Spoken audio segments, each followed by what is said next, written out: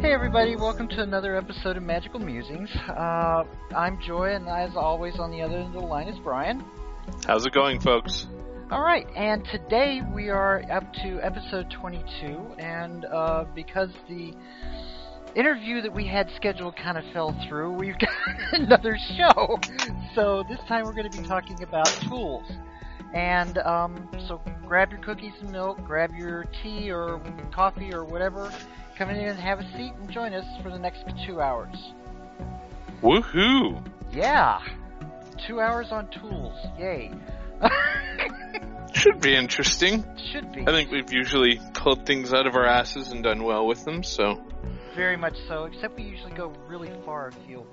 You gotta understand, folks, tools have probably been done to death by just about everybody.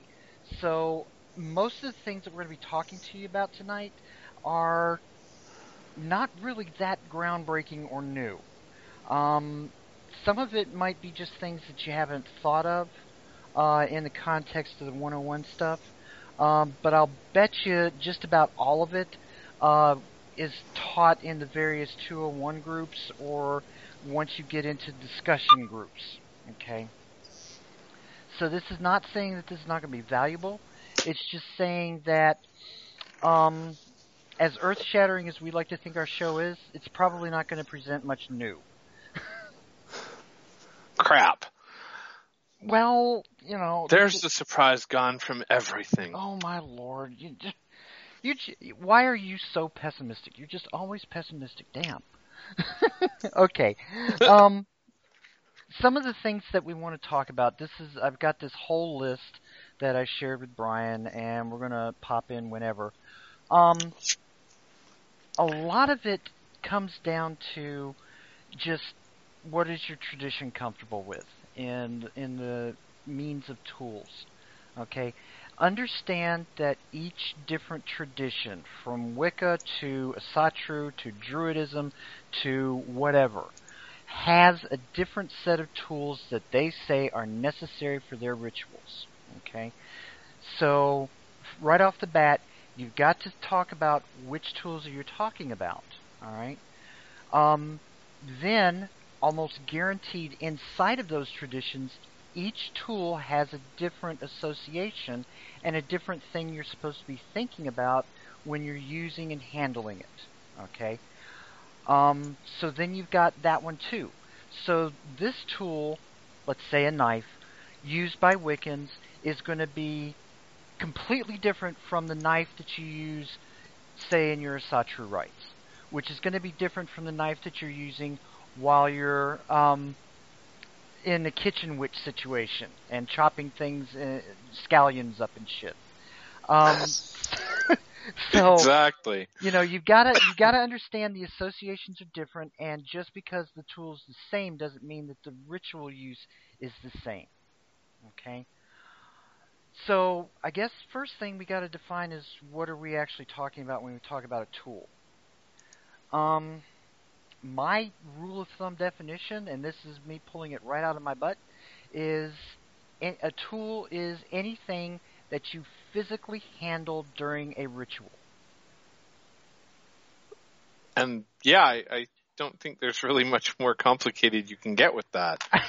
I mean, you could get long-winded, I suppose, but yeah, that's basically what a tool is. It's one of those things you use in ritual that puts you into the right headspace. And that's the key point. It's putting you into the right headspace. It's getting you thinking about the ritual and pushing you out of your normal mundane life where you've got the concern with your work and your kids and the money concerns and is your car going to start? Because when you get into the ritual space, you want to forget all of that. None of that matters. None of that is supposed to cross into the ritual space because you are there to honor your deities and to celebrate your life. Okay, you're not supposed to be in the middle of ritual going, oh my God, brother, I have gasoline enough to get home from this ritual. I just don't know. You know, you don't worry about it then. That's true. Yeah, I mean, the whole concept of ritual itself is to bring you into that headspace where you are separate from the world and not concerned with mundane affairs. So, that's, I think, where the whole sort of focus on casting a ritual space, however your tradition may do that, is supposed to bring you to that point of separation. The tools themselves basically enhance the process. Mm-hmm. Yeah, and it does. And this segues into one of the biggest debates in modern paganism for people that actually care about this, and that is who consecrated the first sacred incense. Okay, because when you one of the little quirks about some of these tools is that they all have to be sanctified, they all have to be blessed, they all have to be special, so that you can use them in the ritual for their intended purpose. In ceremonial magic, in the Key of Solomon, in the Goetia, and lots of other books similar to it, one of the things they have is you must consecrate the incense by moving the incense through the incense smoke that's on the altar, which immediately begs the question of, well, where do you get the sacred incense from to burn on your altar to consecrate the incense that you're consecrating? And you get into the which came first, chicken or the egg debate. Because it's true. You really go back far enough. Supposedly what you're supposed to do is you're supposed to get the sacred incense from your teacher. And then because it's already consecrated by them, you can then consecrate your incense. And you always keep some consecrated incense around so you can consecrate more incense. But then you have to go... That's weird because, it always goes back to the whole first cause thing. Uh-huh.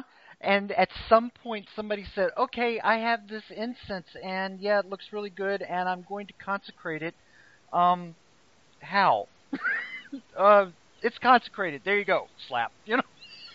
Well, I think that's basically how it has to be, really. I mean, just for practical sake. I guess if you're following a traditional lineage where that sort of thing is vital and important somehow, then sure, get it from your teacher, pass down the tradition, but, at the same time, keep in mind that, there had to be a first. And it's probably something as arbitrary as someone going, you know what, I need this consecrated, bam, Yeah, going, oh, deity of whoever, whatever your name is, I don't care, please come and manifest into this incense and make it sacred, make it special for me so that I can better worship you, is probably what wound up happening. Kind of. Well, because, go ahead. Think of it in terms of the way the Romans used to use incense. It was a way of turning their prayers into something physical. And they would basically just sort of burn crazy amounts of incense to their statues of insert current Caesar here. And, it was basically by the fact that it was being used that it became sacred. Mm-hmm. So, I guess you just kind of have to consider that when you're using your incense for whatever particular ceremonial purpose you're putting it to. Yeah. And also, would it be appropriate to get incense from another group? Let's say, for instance, your parents are very, very Catholic, and you have gone with them to their Catholic Mass, and the priest up there has a lot of consecrated incense. Would it be okay to ask him for some of it? He'll tell you no, but, if they did give it away, would that consecration work for you? See, I think that is kind of a thing, too, with the Catholic Church. They have a lot of feasts and stuff where, the idea is to bring the blessings of the church and the priesthood into your home by, vicariously bringing in, candles, incense, whatever. So I imagine it's not that unseemly for them to receive requests like that. So it depends on the time of year, of course, because, if you go at Candlemas to a Catholic church and you say, I want these candles consecrated, then that'll just be a normal part of their process, so it'll be completely normal. Yeah. If you were in Germany and you happen to want consecrated chalk so that you could do the New Year's house blessing, then you would have your chalk blessed and be able to do that, little ritual of writing CMB in the current year and all that kind of thing. Mm-hmm. And we all know that, it's very normal to get holy water out of the font and take it home with you so that you can put it in the... They used to have these icons that would hang on the wall that had this little bowl attached to it, and you would put the holy water that you stole from the church, or liberated from the church, brought home from the church, and put it in that little bowl, and when you did your prayers in the morning, you had the holy water for that, You dip and do the cross and everything like that. And I figured, if the Catholic Church is going to steal the dunking the... I'm sorry, this is...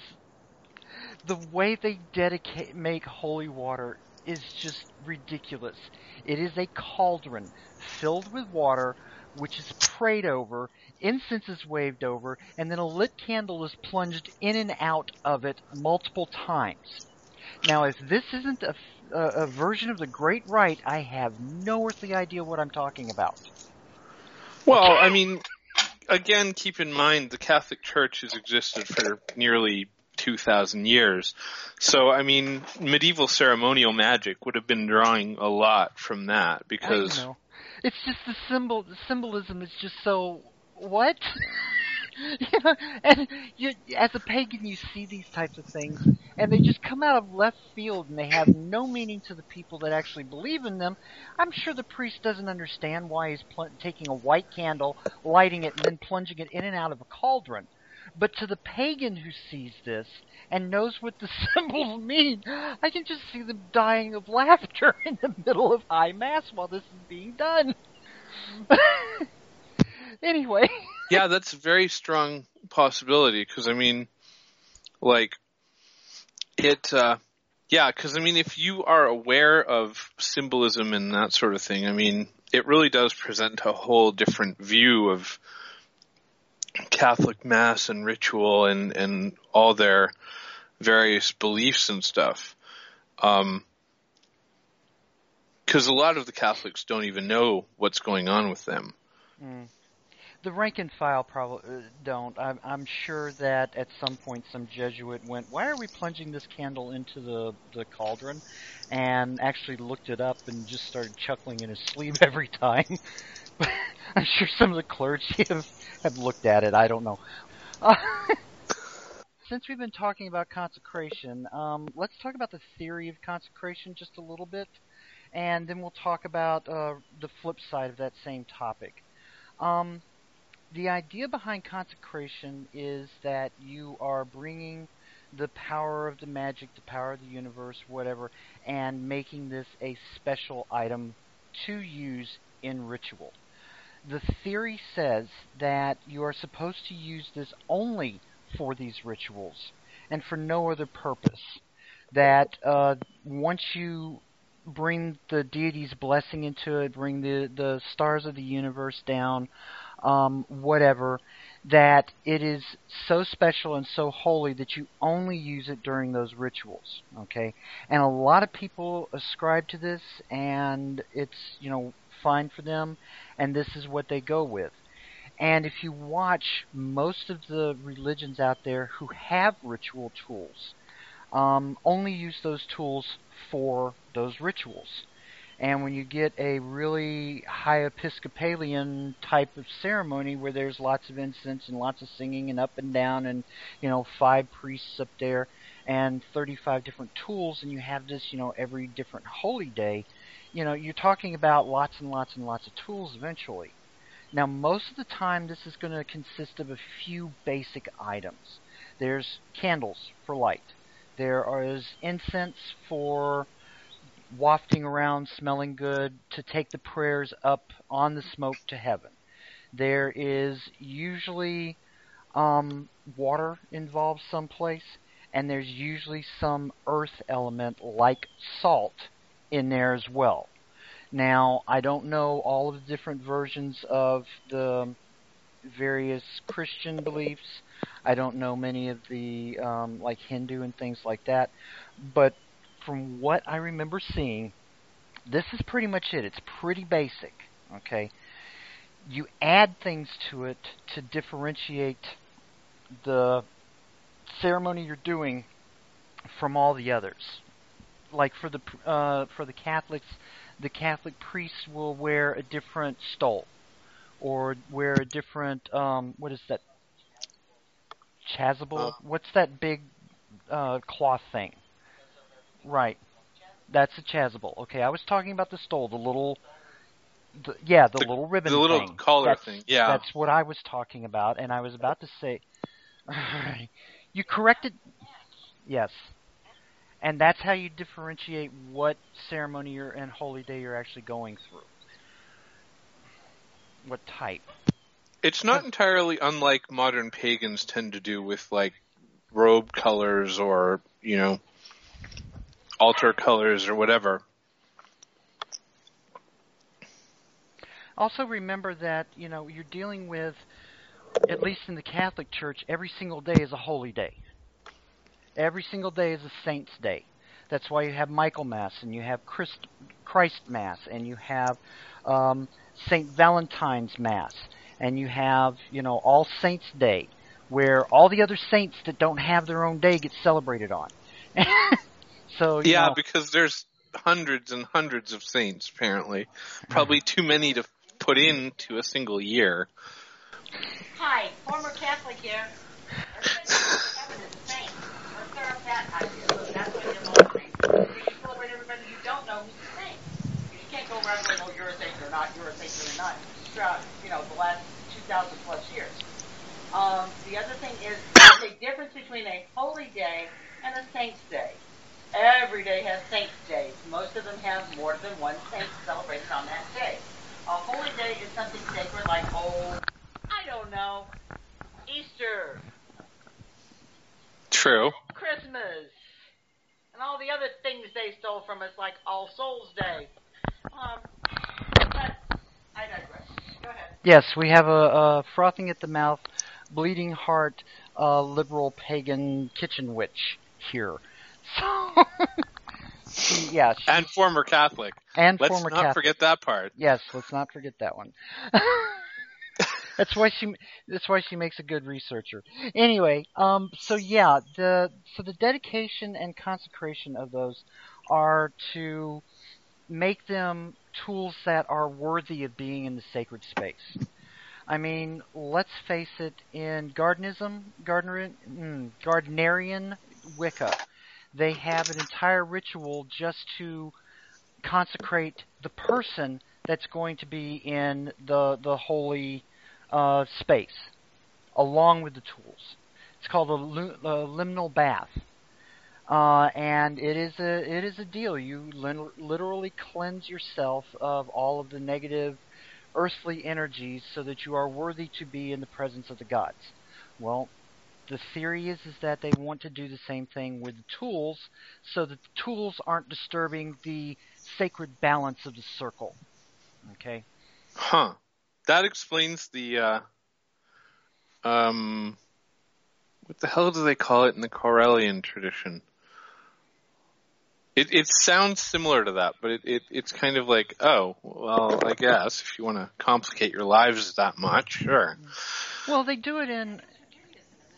Yeah, they do it in Judaism. It also shows up in several, I think, Eastern religions. I want to say Hindu, but I'm not going to swear to it because part of the process is using a neti pot to clean out your sinuses as well, as part of that ritual to cleanse yourself to go into the temple.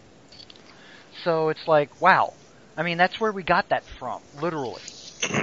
Probably. I mean, we get a lot of things from the Hindu practices that were handed down over time and space, so, I mean, it's just an attempt to, I guess, not insult the gods by having anything mundane and earthly and contaminated with cares and concerns of the everyday, the mundane, rather than the sacred.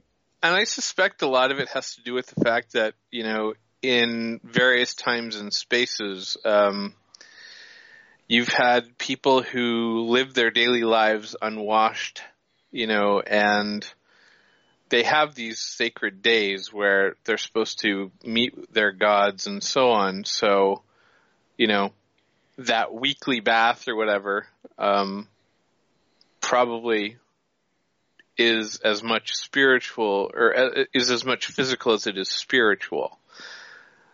And anybody that, has actually felt it and used the shower as a way to de-stress can tell you that water is extremely cleansing. I mean, heck, just having it roll over your body, even if you're not doing anything else, it just carries all the stress and all the extra energies away from you. When you're dealing with energy every day, this is something that you want. True.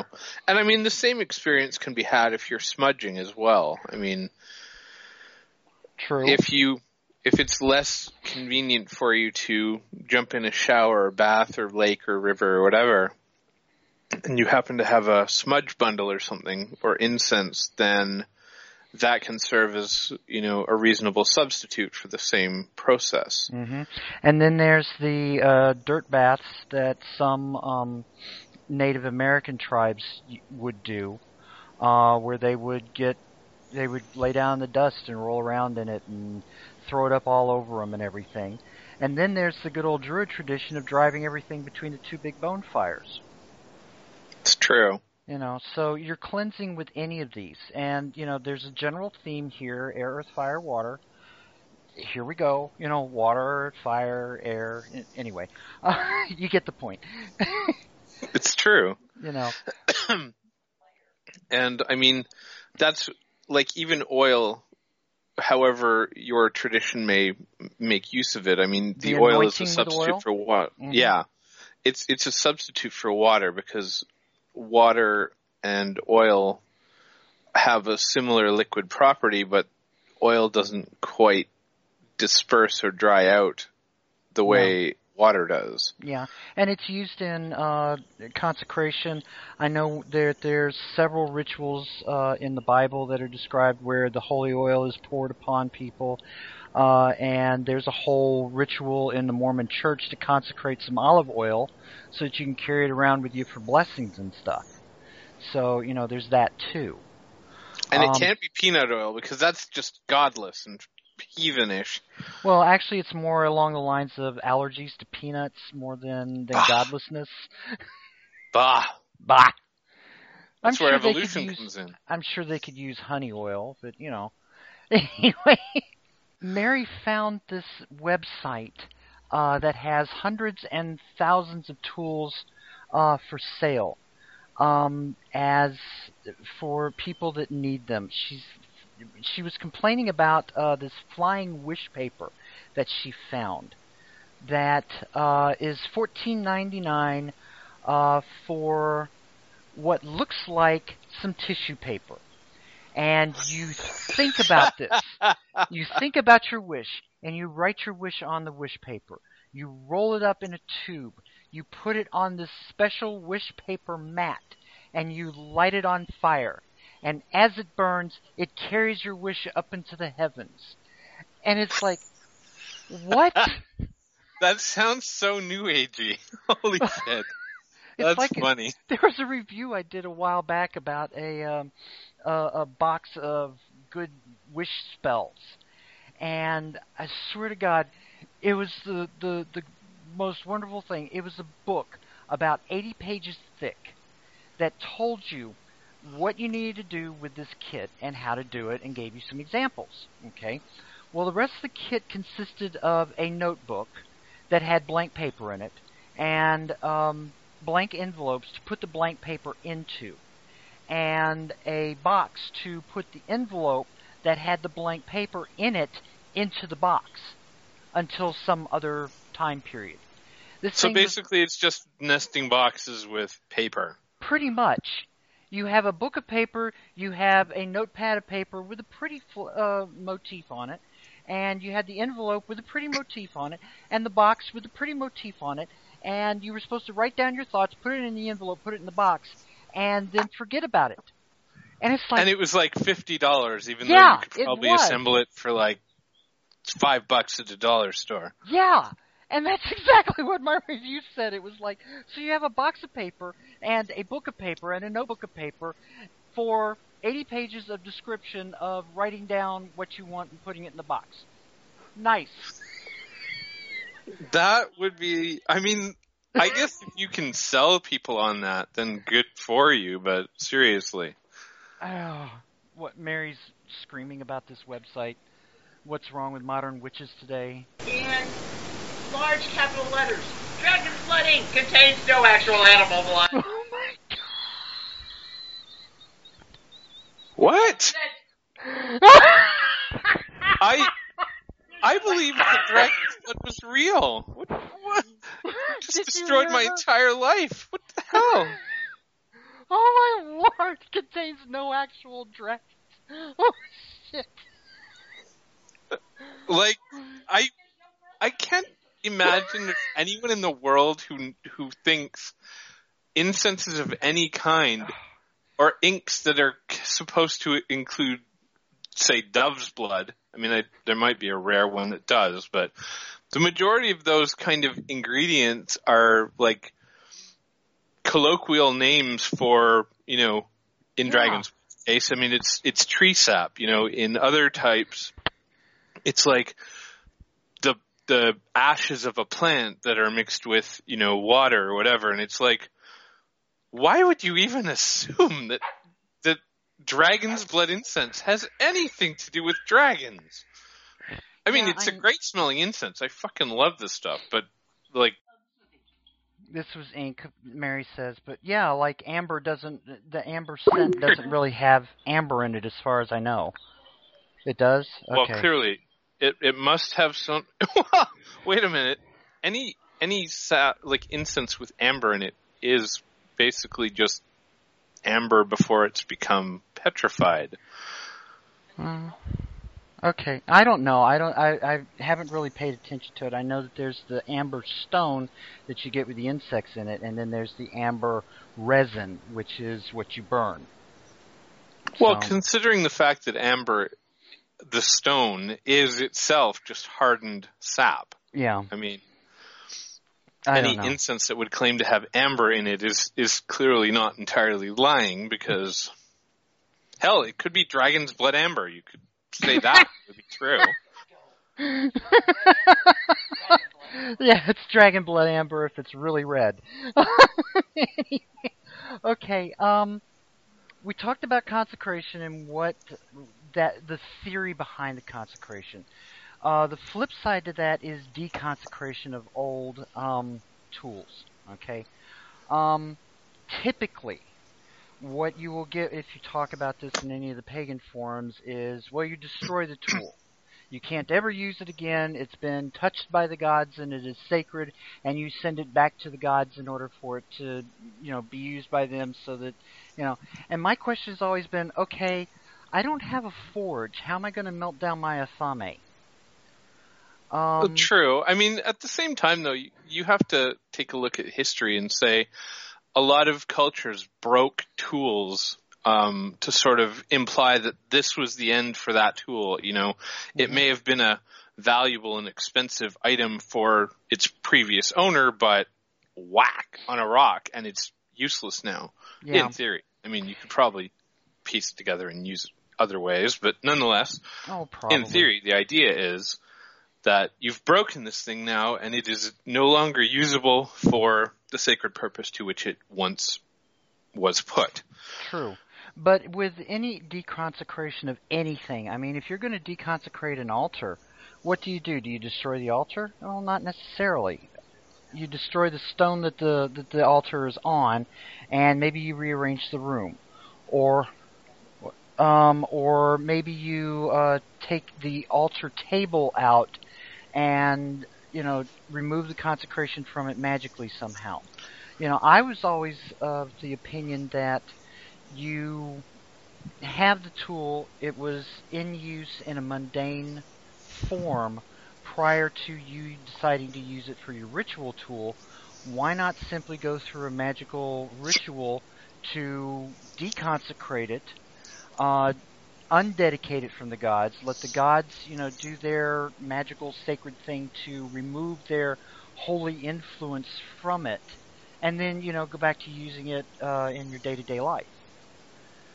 And that's perfectly reasonable as well. I mean, if you happen to be the type who's using your, your night table as an altar, it's no less your night table than it was before you consecrated it for the ritual as your altar. Mm-hmm. So, realistically too, it's not always practical to destroy and get rid of something when you might be able to give that to someone who's new to the path and who might not be able to afford that particular tool. Mm-hmm. So, and then there's always passing it down to your descendants. This is always one of the really touchy things that you got to deal with when you're dealing with paganism, is the raising children in the craft or as pagans that occasionally happens. Now, as pagans, we say, let everybody choose their own path, let them, be exposed to everything, and then they will determine how they want to live their lives, no pressure. When on the other hand, it's natural for any parent to go, I want my child to be raised as a good fill-in-the-blank. Just like if you're a Christian or a Mormon or a Catholic or a Hindu or Islam follower or, any of these other religions, you want your children to be part of the rituals, and it gives a kind of a structure to their life with the holy days and the rituals and the getting together. Unfortunately, with all the best intentions of the world of not forcing our children into anything, not teaching them about the rituals of paganism, unfortunately leaves them without anything. And True. A lot of times they will go to groups that do have all of the ritual and people and groups that are proselytizing. Like, unfortunately, my own daughter went to the Unitarians and is now a Unitarian Christian. She's a hell of a lot more tolerant. She was for a while. Well, Unitarian kind of implies Christianity, especially there. And that's not a bad thing. I mean, it's really not. I would have loved to have had her decide to stay in the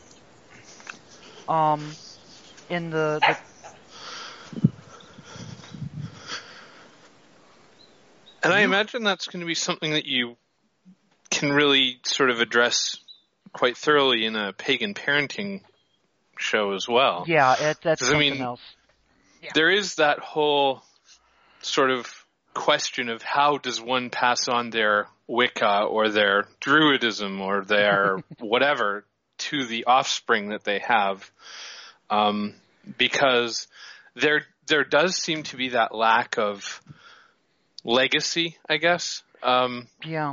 In pagan traditions, because it's ever new and ever evolving, and it gets to that point where you kind of go, okay, well, here I am now as a hedge witch who has inherited a granny trad, or who happens to have cobbled together a tradition, and then what do I do with that? How do my kids get moved down the line with that? Right, and most of these problems with the pagan parenting come from first generation witches, Wicca, pagans, where we're looking for something outside of what we grew up with, and we find it in the many flavors of paganism, and we're home. So now we want to pass this to our children, but we also want to be fair and not proselytize, and unfortunately wind up losing them. Anyway, but yeah, Brian's right. That's another show. So there's passing the tools on to other people. You can pass them on to apprentices, baby pagans that you bring into your coven that are there You're teaching them, you're showing them what's going on, you're talking to them about some of these same things that we're talking to you guys about, and you can give them your first athame. Now, there are a lot of people out there, probably about half the pagan community, who would be just aghast and want to burn me at the stake with the pitchforks and the whole thing for suggesting this. Mainly because they have a paranoia of the psychic attack. Okay, the theory goes that sympathetic magic is out there. Okay, and sympathetic magic is used to hurt or invade or get at somebody who's otherwise well protected. Now, by sympathetic magic, what I'm talking about is the theory that anything that was used by someone is still a part of that someone. Okay? Mm-hmm. So if I, as a witch, had an athame, and I used it for ritual, I'm infusing all of my energy into it, I'm using it in my rituals, it's becoming my imprint, my psychic imprint is on that athame. Even if I deconsecrate it, even if I take it and shove it into a dung heap and throw curses with it and whatever, if somebody else who is psychically aware, who can read that psychic imprint, they can use it to get to me, despite everything that I do, because it is still part of me. Well, and okay, go ahead. Sorry, continue with your thought. It was just occurring to me that the same is done with tarot cards as well. Mm-hmm. It is, and it's done with a lot of different tools like that. Personally, while I think that there is something to that, I think that you can shield from it once you remove it from your influence. Okay? It can be removed from you. I mean, I had a bracelet, a nice big heavy silver bracelet that I loved, given to me by my wonderful wife, Mary, the goddess of all research. And I wore that thing 24 hours a day, 7 days a week for 15 years. And here just a few years back, it dropped off my wrist, and I have no earthly idea where it's at. I use this thing as my main power sink. Anytime I had extra energy, if I was nervous, if I was anxious or whatever, I would dump all that extra energy into that bracelet and ground out into it. Okay, this was a wonderful thing. It had I had a pool of energy to pull on anytime that I needed it, and when it was gone, I was frantic for about a week.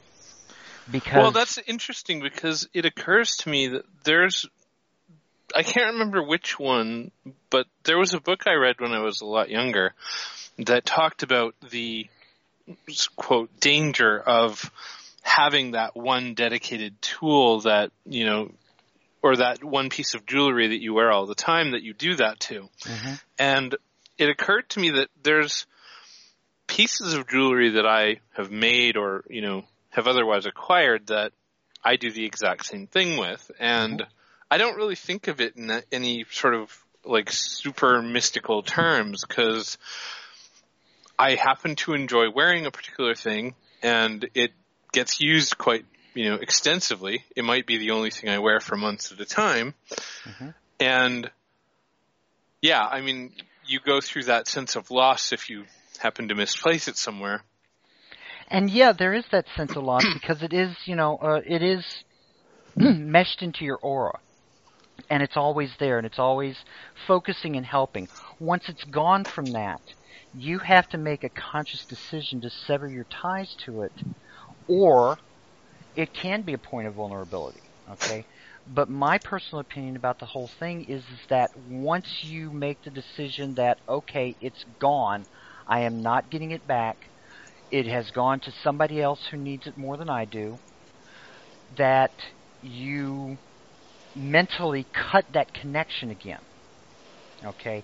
And then just that act, removing it from the profile of your aura, if you will, disconnects it enough that it can't be used against you anymore, okay? So it's 6 of one, half dozen of the other. It's one of those debates that goes on inside of the pagan community for years and years and years with no resolution, because it all comes down to what set of rules you're ascribing to. If you think that that piece of jewelry that you lost is going to leave a vulnerability straight into your soul that anybody can use to backdoor hack your spirituality, then that's what's going to happen. Because you basically tied it to yourself by doing that, by thinking that exact thing. It's like, well, if you believe strongly enough that something is tied to your soul, then the fact that you believe that is going to allow whoever decides to misuse it in a curse or what have you to have direct access to your soul, because you've basically just opened the door for them. Exactly. And if you don't, go along with that, if you deny that, then that's not a vulnerability. The same goes with the consecration and deconsecration of these tools, because it's said, the theory once again is that you use the tool specifically for the ritual aspect. You don't use it in the mundane life. You don't use it in any other aspects, because you will contaminate the holiness of that tool. Okay, to which every single kitchen witch out there is going bullshit. And to which all Seax Wiccans are going bullshit. Because we are encouraged to use our ritual tools in everyday life. The theory being, okay, the witch back in the 1000 BC era, who was a pagan, who worshipped the goddess, who needed her sacred knife, didn't have enough money to go out and buy a steel knife, which would have cost the equivalent of thousands and thousands of dollars, specifically, and use it only for that ritual. They would have bought that steel knife, and they would have used it to cut up their roast. They would have cut up their vegetables. They would have cut themselves occasionally. They would have threatened their husband. They might have skinned, a deer. They, used it for everything. And then when they needed it in ritual, they took it, they plunged it in some water to wash all the blood off, walked out into the circle and held it up just like they did, like we do with our athames now. Okay? And that does not detract from it. In fact, using it every day like that adds to that power. Because it's tied with everything else that you're doing in life. And makes everything that you're doing in life a sacred act at that point as well. That is true, because, in some traditions they call for the circle to be dispelled but not broken, and the whole idea of having consecrated a tool within that circle probably thus would sort of reflect the same sort of principle. You dispel the energy into daily life without dispersing it. And with kitchen witchery, you've got a lot of tools that are used for everyday things. Mary's a kitchen witch, and she's a better kitchen witch than I am. But we're both witches. However, I can't think of really many tools that she uses in the kitchen that aren't also sacred tools. It's kind of odd when you pull out the holy can opener, but, it's there anyway. You're consecrating that soup. It's important. Something. But when she pulls out a wooden spoon, that, is her wand. As a matter of fact, she wound up writing a series of stories about a little witch who carved her wand and made it the weather spoon. And she summoned up storms with it. And named it Reese. Oh, God, you are horrible. Gentlemen, excuse me? And ladies,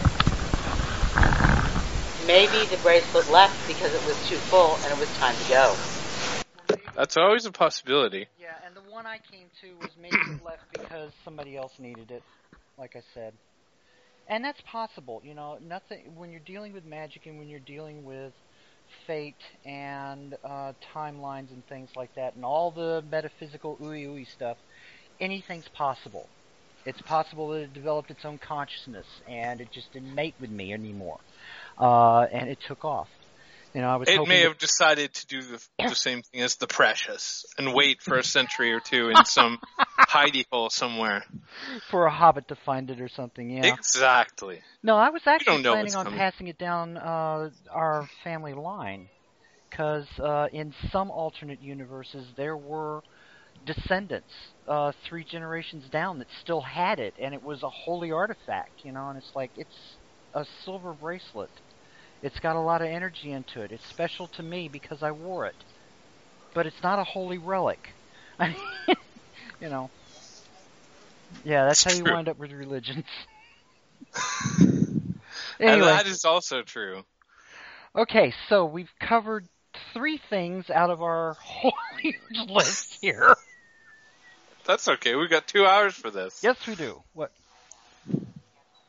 Okay, hang on a second. An esoteric idea would be to have your own special needles and threads that are dedicated and consecrated, so that when you do rituals where you want to combine things, to join things, you're sewing them together with sacred thread and needle. That's It's actually an interesting one. Thank you. It's an obscure ritual tool that I just thought of, and I'm sure it's been thought of about 100,000 times before now. Well, it occurs to me that would be something that you could use in, like, sympathetic magic when you're dealing with poppets for a love spell or something like that. Or if you're, I don't know, if you're trying to create a tradition or a coven of dedicated witches who each have made their own doll of themselves, and then you sew them together and create that, unbreakable bundle of dolls that are tied together on the physical and spiritual levels and so on. Yeah, and that's been. I saw it suggested in Buckland's a long time ago. Making the poppet. I don't know about the dedicated needle and thread, but that's another kitchen witch, hearth witch type thing. That actually is really, really good. It's something that can be done. And ritual robes, like Mary just said, that's a possibility too. And speaking of which, we can get into the DIY crafting thing, where a lot of your tools could be made. Okay, I'm not suggesting you get a whole forge and go out and start making your own swords, unless you're really into that, and then go for it. But making a ritual robe, making a pentacle out of a circle of plaster and painting a pentagram on it, making plates and cups for the libations and the cakes and ale. I mean, those are fairly easy. You just go down to a crafting store where they're giving lessons in pottery, and you buy a couple of the unfired items.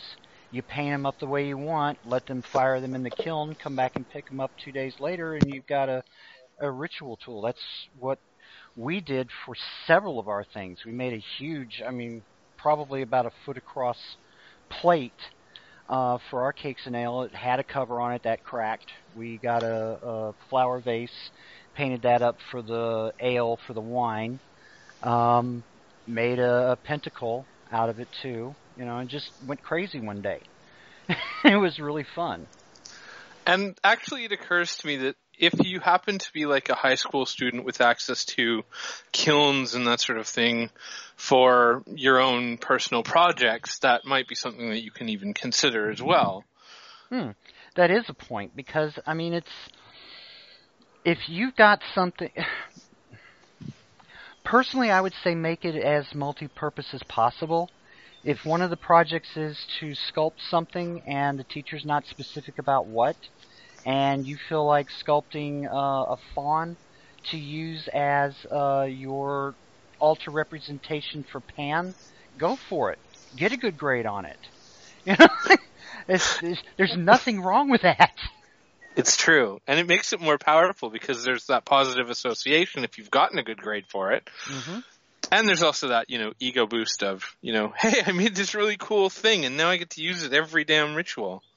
There was one girl that made cameo plates that hung over the altar when you had one of the altars that were set up against a wall. But Huh. she made these.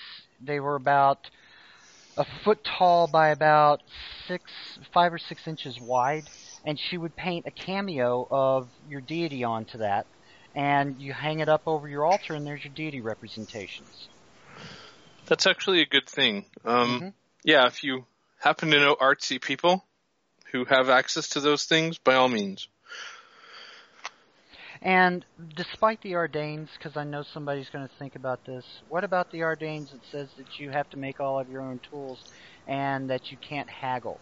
Well, you know what? That 161 laws, or 162, depending upon who you're looking at, those were come up a while back, 60 years ago, and they don't really have that much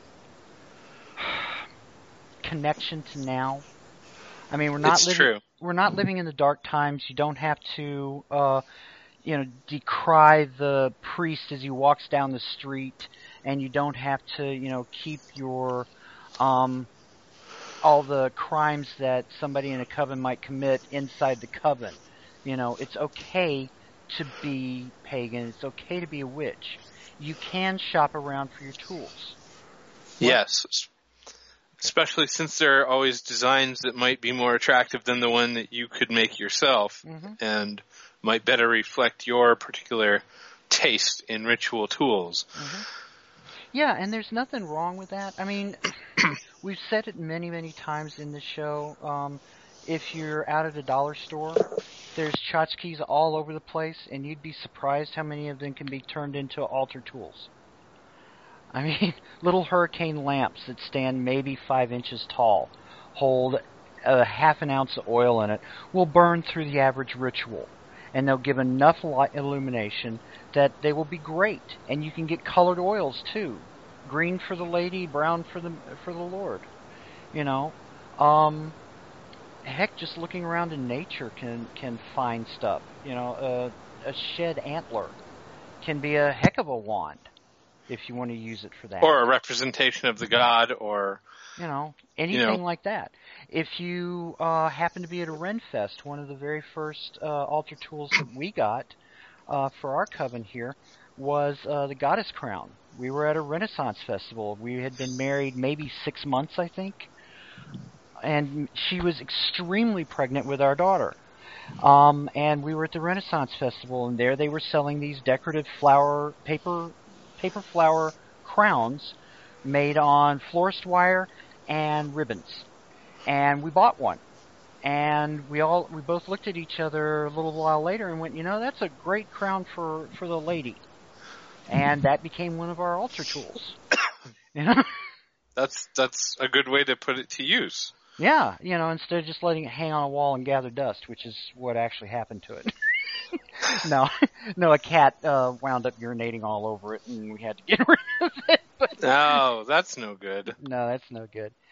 And so you don't have to go really expensive. One of the things that that I put on this list is, remember back in the 80s, the really dark Gothic Spanish decoration scheme that was wood and leather, and it had the stupid cast iron maces and the shields and the bulls and everything like that. Remember that decorating scheme? Oh, no? Yeah. Okay. Absolutely do. Oh, yeah. One of the things that they would include with that is a coat of arms that was black metal and 2 swords that were kind of behind it. Well, the swords were chunky. They were thin pot metal you couldn't use an offense with. They had a handle that was maybe 3 inches long. The pommel was just a spike. The guards, the quillins, was just a twist of metal. It was maybe 3 feet long and had a very square point on it. And it was all black metal. And that was, the sword for the champion that was there. There's absolutely nothing wrong with finding one of those and using that as the coven sword. Well, exactly. Actually, I personally went and found a sword on Amazon, a Celtic sword, for $25, and I was like, you know what? This isn't fancy. It's not elaborate, and it's not handmade by any stretch that I can see. But it'd suffice if I, started a grove sometime, because it's a sword that has blunted edges but has a stabby point. Mm-hmm. And after all, when you're using, this is where we're going to get a little bit afield, but it's still dealing with the tools. The tools themselves represent the elements. Okay, I don't know if y'all actually noticed this or not, but when you have the candles, they're burning. They are naturally associated with fire. You got the water, incense, obviously. Water, obviously. Salt for the earth. The pentacle to tie it all together. You have the athame for moving the energy around, the wand for directing the energy, and a few other things like that. Okay, that's basic 101 Wicca. The thing is that a lot of these tools can be substituted for each other without messing much of anything up. It's true.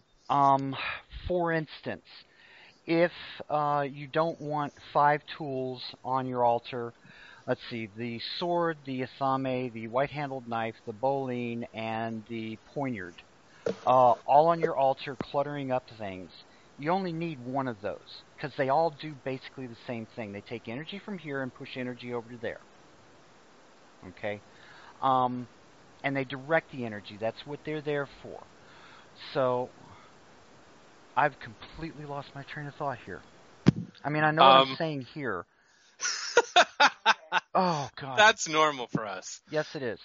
But, yeah, if you've got, a chunky, no good, beat up piece of crud machete, and you want to use that as your coven sword, go for it. I mean, it's an edged weapon that is used in a group setting to direct energy from this point to that point. It does the exact same thing that a wand does, that the white-handled knife does, that the bowline does, and that the athame does. Okay. Well, and in traditions where you might practice animal sacrifice, some groups within the heathen Ausatru community do, you're not necessarily going to have a consecrated knife that is only meant for sacrifice. You may very well, but basically, I mean, if that's the knife that you use for slaughter, then, someone who's practicing Wicca might not likely use that in their circle. Yeah, because, there are death energies that are released. That's part of the reason that sacrifices, blood sacrifice and death sacrifice are so powerful, is because all of these pent-up energies are all released all at once. And if you're quick, you can gather it all up and channel that into your spell, or whatever. And if you're Lagertha, you can spread it all over yourself and wander a field sprinkling blood. Or whatever. Or you can dance on Shiva if you happen to be Kali once you drank it all. It's true. But yeah, those types of energies do leave a residue. It's one reason why slaughterhouses are so filthy feeling if you go there. Because there's the fear of the animals, there's the knowledge of the animals that something bad is going to happen, and then all the death energies that are raised by the killing. Even if it's a humane, quick killing, there's still all of those death energies. So any utensil that you use for that is going to be contaminated by them. So you're probably not going to be able to take that knife that just slit open this sow's throat and use it really effectively in a white light healing type of situation. Unless you've been doing that for some time, that's how your magic works, and you know what you're doing with those energies, as in a kitchen witch or farm type situation. Well, and that brings to mind the whole concept in traditions like voodoo and stuff, or hoodoo, I guess it would be, where they do use those life-for-life kind of transfers in their healing processes, where, you know, they'll kill an animal or tear it apart or whatever it is they do to them, and use the blood that's, you know, flowing from this dying animal to, you know, bestow life back upon someone who happens to be in need of healing. Yeah, and all of that is absolutely fantastic, but with the caveat that you know what you're doing. Okay, you can't. I mean, I'm sorry, unless you've made a special study of this or you've worked with those energies quite a lot. Don't until you either get education or you have some experience doing it. Okay, it's kind of like saying don't go swimming until you know how to swim. Well, it's kind of impossible to learn how to swim unless you go swimming. So there's going to be situations where you have the opportunity to learn how to do some of this stuff. Take those opportunities, use that experience, and bring that experience over into your magic if that's what you want to do. Otherwise, try not to. It does clutter things up a lot. Well, exactly. And I mean, there's actually a book that I heard about several years ago that I ended up buying because I was curious about it and because I particularly liked the flair with which its author tends to do everything. There's a book called The Witch's Book of the Dead or something like that by Christian Day, which talks about all of that death energy and the tools and necromancy and all that kind of thing. So if that's something that you want to look into, there are books out there that will discuss those things. And they do have all the caveats. Yes, and one really, really good, outstanding, excellent source that I can recommend is Lupa. She is somebody that we've talked to a number of times, somebody we've mentioned on the show a number of times. She is a pagan up in the Portland area. She is a wonderful resource for this because she uses, she upcycles dead animal parts. That's what she does with them. For instance, she'll go out wandering in the woods and she'll find a skeleton. And she'll collect up the bones and make some artwork out of that skeleton. She'll go to a thrift store and find one of those old rabbit fur coats that they had in the 80s that is falling apart and hasn't been well cared for. And she'll very carefully take it apart so that it's the individual skins. And she will release the spirits that are still attached to those skins and talk to those, you know, and try to figure out what they want to be used for and then reuse them in other ways to make altar tools. And Mary's ritual costumes and things like that, which are really cool. Yeah, it's wonderful. Mary's got an athame from her. Not the one that she uses in the kitchen, but the one she uses for other rituals. That is a thigh bone of a deer that she made and sharpened up. We've got our libation bowl is an inverted deer antler with a bowl glued on top of it and decorated up. Most of my little pouches are from her. So it's just, she does a heck of a job, and she really knows her stuff in that. So, and if you happen to be on Tumblr, she's thegreenwolf.tumblr.com, all put together, no hyphens or anything. And she's coming out with a Tarot of Bones. Yes, actually I saw one preview on her blog that was really interesting. I've offered to give her a professional review on it once it comes out, and use it for a little while and see how it works together and everything like that. Do the whole recommendation and stuff. And I think we're going to really try to have her on the show when that hits the stands. It should hit somewhere mid-2016. That's what she says, at least. Makes sense. And from what I've seen, it's exciting. It's unique. I know of nothing else that does this. I think it's going to be one of those tarot decks for the real consummate professional, because there's no symbolism on it other than the symbolism of the bone and how many there are. It's true. There's going to be a very different energy in that deck than would be in, you know, your average Rider Waite or whatever. And now, since we're about halfway through the show, let's do our begging portion. Brian, you get to do it this time. Okay. Well, folks, you guys are probably longtime listeners or maybe even new, and you have heard many times, as we've said, that neither Joy nor I takes a salary from doing this. Hello? Oh, never mind. Someone hung up or went offline. Anyway, and yeah, I mean, you know that we don't make any money doing this. Joy spends a lot of time editing each episode, and, you know, we record these things and we put them on the website so that we can bring those to you, because, you know, we enjoy doing this. We have for a couple of years now in various types of shows. We love you! It's true. We do love our listeners. And one of the things that we do kind of want that we aren't getting, we have quite a generous supporter, I guess, who is providing a monthly donation that covers website expenses and so on. But what we do need more of is feedback from you folks. You know, because every show has room for improvement.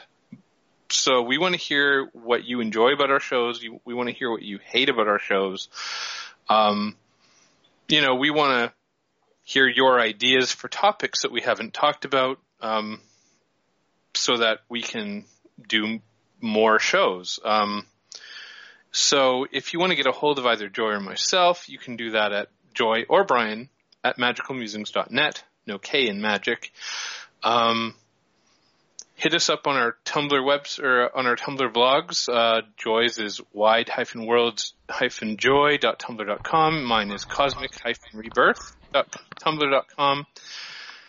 And yeah, I mean, please hit us up with information. I mean, if you want to make donations, those help us in all kinds of ways, no matter how small they are.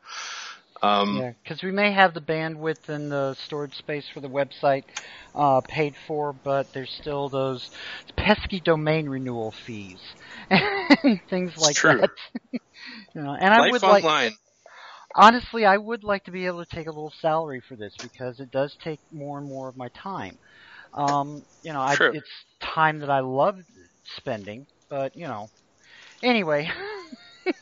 Well, exactly. I mean, realistically, it's something that we kind of talked about in the early days, that we hoped would make a bit of money for us, to supplement our current jobs. But, you know, that's something that will happen in time if it's meant to.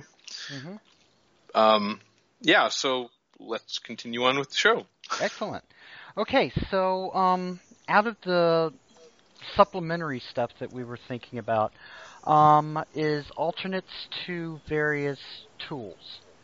Now, like I said, most of the paganish or the various Wiccan-flavored traditions out there have the same basic tool sets based around the elements of air, earth, fire, and water, but there's enough variance in there that things can be intelligently substituted for others.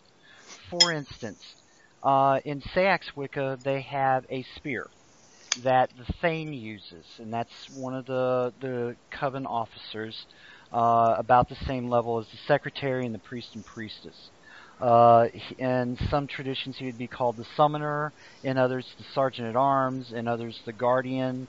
Basically, he stands as part of the circle, but outside of it, and does a lot of the, okay, you're coming into the temple now, okay, you're coming out of the temple, I'm bringing you here and I'm doing this. He carries a spear, which is supposed to be used to draw the diameter, the actual perimeter of the circle before the temple is cast and the ceremony starts. Okay. However, if you don't have that, you can use a staff. Druids use staves all the time to draw sacred circles around themselves. It was part of the protocol that if the Druids were going from one tribe to another to negotiate anything, that they would go into the other group's territory, they would draw a circle around themselves with their staff, and they would stand there and wait to be contacted by the opposing group. And that circle would mean that they were in a neutral space and were inviolate at that point. They were not being part of one tribe or another tribe. They were speaking ex officio from their navel as the representative of all tribes. And that's how they would do negotiations back and forth when there's, a war going on between the Iceni and the Cantavoludes, or whatever they were called. It's true. So, so there are intelligent ways to substitute stuff. Mostly, form follows function. Okay, if you have a knife, think of all the things that knives are used for. If those types of things come up in your ritual, that's what you can use that knife for. Okay? For instance, a lot of people go, oh, well, I need a wand for this, and I need this, and I have to do this with the wand. Well, I don't have a wand. Well, can you use a knife? Absolutely. Because a knife does the exact same thing a wand does. It can dig in the soil, it can direct energy, but it also cuts energy. More than that, you can use your finger, because your finger directs energy. You point at somebody, you do the gun pow thing, and that's energy going out. You can draw things with your finger. If you have a sparkler that's lit, and it's burning and throwing off all those sparks and everything, you can use that for a wand if you want. Okay? It's true. And if you happen to have one of those little Halloween star wands with the ribbons and stuff, you can use that. Oh, heck, I knew one little girl who was convinced that there was something in her room, and, all the grown-ups were like, yes, yes, yes, patting her very gently on the head, and, not believing her, and somebody gave her one of those wands with the liquid in it and the glitter in it, and grandmother was shocked as shit one night when she walked into her room and saw this little girl using that plastic wand with the fluid and the glitter and the big star and the ribbons and everything to banish some of the things that were in her room. Nice. And he was just like, what? Okay, well, this kid needs some training fast. Well, and I think that's the thing, right? Like, the mind is sort of the source of direction for any of those energies that you might be calling up. So if you're going to use tools of any kind, I mean, it's more important to train your mind to direct the energies to the purposes you want to apply them to than it is to have the right tool so that you can accomplish the same goal. Like, if you happen to be out and about somewhere and you have need of a wand, I mean, you can pick up a root or, a dandelion stalk or a popsicle stick if you happen to have just finished off a bomb or something. Then, you have that as an option for whatever you happen to be doing. Mm-hmm.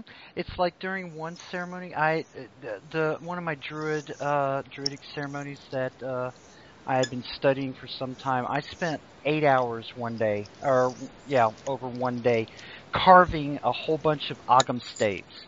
They're just short little sticks, maybe about 3 inches long, not even a pencil width in diameter, and still had the bark on them. And I would carve the Ogham runes into it.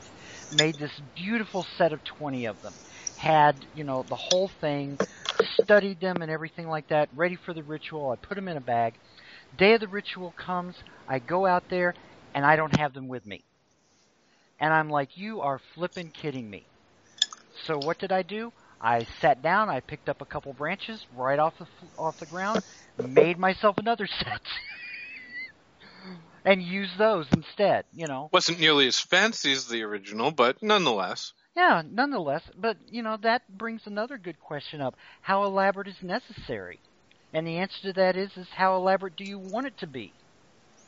Mm-hmm. We're talking about using kitchen objects for major ceremonial tools. We're talking about using wild-crafted items that you find in nature for representations of the gods. We're talking about, finding a whisker or some fur from a fox and using that to represent the animals of the earth, or the shed antler of a deer.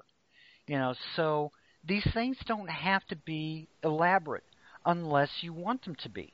Well, and that brings to mind something that I think a lot of noobs are faced with, and probably veteran pagans as well, because I think as you get more into your practice, there sort of is this unspoken pressure to be more fancy with your ritual robe. Depending on your tradition, you might just be in street clothes. Other traditions require a very straightforward, simple robe. Some go for a hood, some go for a hooded cloak. Some, more flamboyant groups tend to like the Halloween costumes that are like wizards and, medieval sort of costumes and that sort of thing. So, and then there's Gardnerians who actually don't use any kind of clothes at all. It's true. There is that option, and the Alexandrians are kind of the same way. But again, it's a matter of individual coven choice, right? Like it's tradition choice, because I know the Skyclad is mandated by the teachings of Gardner. Apparently, magic can't go through one layer of cloth. Obviously, I mean, how is it going to leave the house if you don't have like some window open a tiny crack, even in the depth of winter? Honestly. But yeah, the really elaborate robes and stuff. I mean, to be honest, I have one ritual robe. It is the robes that I was presented with when I took my oaths as a druid. And since the order that I took them with dissolved, they really are just not anything. They're a covering. Most of the time, most of my witchcraft is done in whatever I happen to be wearing or not. All of Mary's witchcraft and worship is done in the kitchen, so it's street clothes or business clothes or what? Okay, she worships wherever she is, whenever she fucking feels like it. Okay, fine, but bathtub, boardroom doesn't matter. Same with me. It's whatever I happen to be in. Mm-hmm. So. And as a solitary, I don't feel an absolute need to go to the lengths of having ritual wear. So I tend to go in what I happen to be wearing generally. Though I do kind of like the notion of having ritual wear. I just don't have anywhere to wear it, so I don't bother. Mm-hmm. And it isn't, I'm not going to say that the aesthetic for having a nice altar, very decorated up, with, every bauble that you can put on there, and the full out, heavy velvet ritual robes with the sacred belt that you made, out of 9 different strands of whatever and knotted 500 times, I'm not saying that none of that is necessary. What Brian and I are trying to get through is that it's only necessary if you want it to be. It's only necessary if you would like it to be. It's only necessary if it's part of what will make you more fully come into the circle and connect with the deities. Mm-hmm. And I mean, it's a psychological thing. I mean, the act of stripping off the mundane in order to don the sacred is a big thing for some people. I mean, And it Some takes, people can't yeah, function without it. yeah, literally, because you're changing your skin, you're changing your mindset. I mean, the whole point of ritual from beginning to end, when we take everything out of it except what absolutely has to be there, is the mind shift from the world with the physical things and the lighters and the cable TV and the chiming clocks and everything like that, to shift your brain from that world to the world of the sacred where the deities live. That is the entire purpose of ritual. That is what everything else is designed to do, is to give you that consciousness shift from one state to the other. If you can do it without any of the tools and without any of the ritual and without any of the imaginations, brilliant, fantastic. You're way ahead of the game from where most people are. However, most of us can't do that, because if you try to get out of that shift, you'll accidentally look down and see, I don't know, the hole in your shoe, and that'll bring you back into the mundane world again. Where by you taking don't have the money to replace the shoes. Yeah, and by taking that shoe off and leaving it outside the circle, now you're no longer distracted by that shoe. You can keep your consciousness in the sacred areas that it's supposed to be in. Exactly. And I mean, I think that's a lot of the reason why people tend to practice their rituals in natural spaces as well, rather than in their own homes, is because the home is where, life happens, and, that's where your bills are due, and, you're, buying food or dealing with a bitchy neighbor or, some problem at work. And nature is this entire sort of ritual robe for your mind, where you're completely cut off from all the concerns that are affecting you on the on the pavement under your feet in the city or whatever. I have nature on my hands. Give me a wipe. I have nature on my hands. Sorry. That's a line from Monk. He's OCD detective, and at one point he can't stand to be outside of his house in the urban jungle, and at one point he wound up in the woods. And some water fell on his hand, and he's like, "Oh, I've got nature on my hand. I have nature. Give me a wipe. I need to get this nature off." So much so that at one point he was sweeping up some dirt that was outside on a patio, and swept it all up into the dustpan, and went to throw it away into the trash can. Somebody else said, "Just throw it anywhere. It's the same dirt that's going to blow back up here." And he's like, "Yeah." And he stood there for like 3 minutes in indecision, going back and forth between the trash can and the rail, trying to force himself to throw all this dirt that came from 2 feet away back out there. And finally the guy's just like, "Throw it away." And he's like, "Oh, thank God." It's true. There are some people who are that committed to life in a civilized environment that they can't adapt to the touching nature thing. Okay, so here's something else. There's replacement of your sacred tools. Okay, no joke. Things happen. Tools are going to wear out. The candle holder that you've got, maybe you let the candle burn down too far into the socket one too many times, and the heat has shattered it. Well, now you're going to have to replace it. What do? Same basic thing you did to get it in the first place. I mean, it's the same. You go out, you find the tool, you bring it back, you consecrate it, you put it on your altar, you use it. But one of the other things is, what if you have a perfectly good Athame, and you see another one that just screams, "You're my Athame," and you pick it up and you buy it, except now you have 2 Athames. Well, what do? You keep them both. You give one away.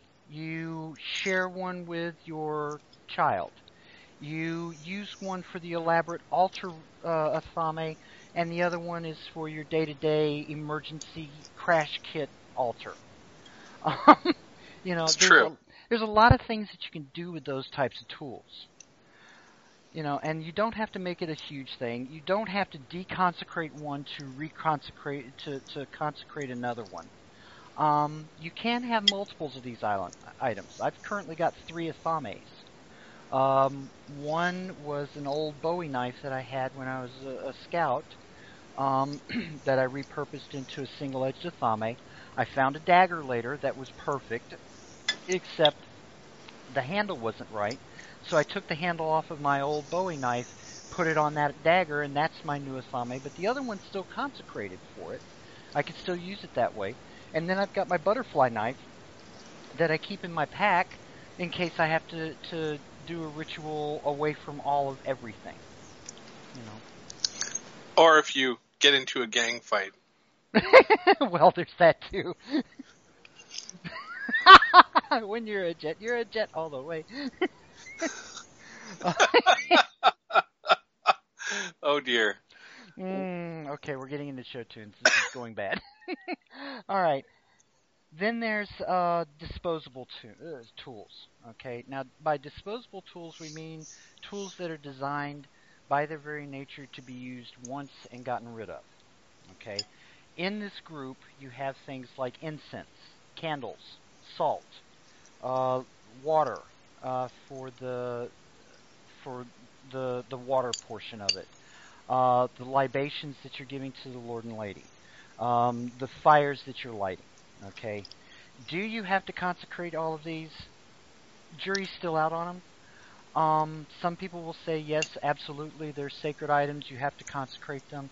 Others are going to go, well, you're just going to consecrate it and have to consecrate another one next week and another one next week and another one next week. Why go to all that work?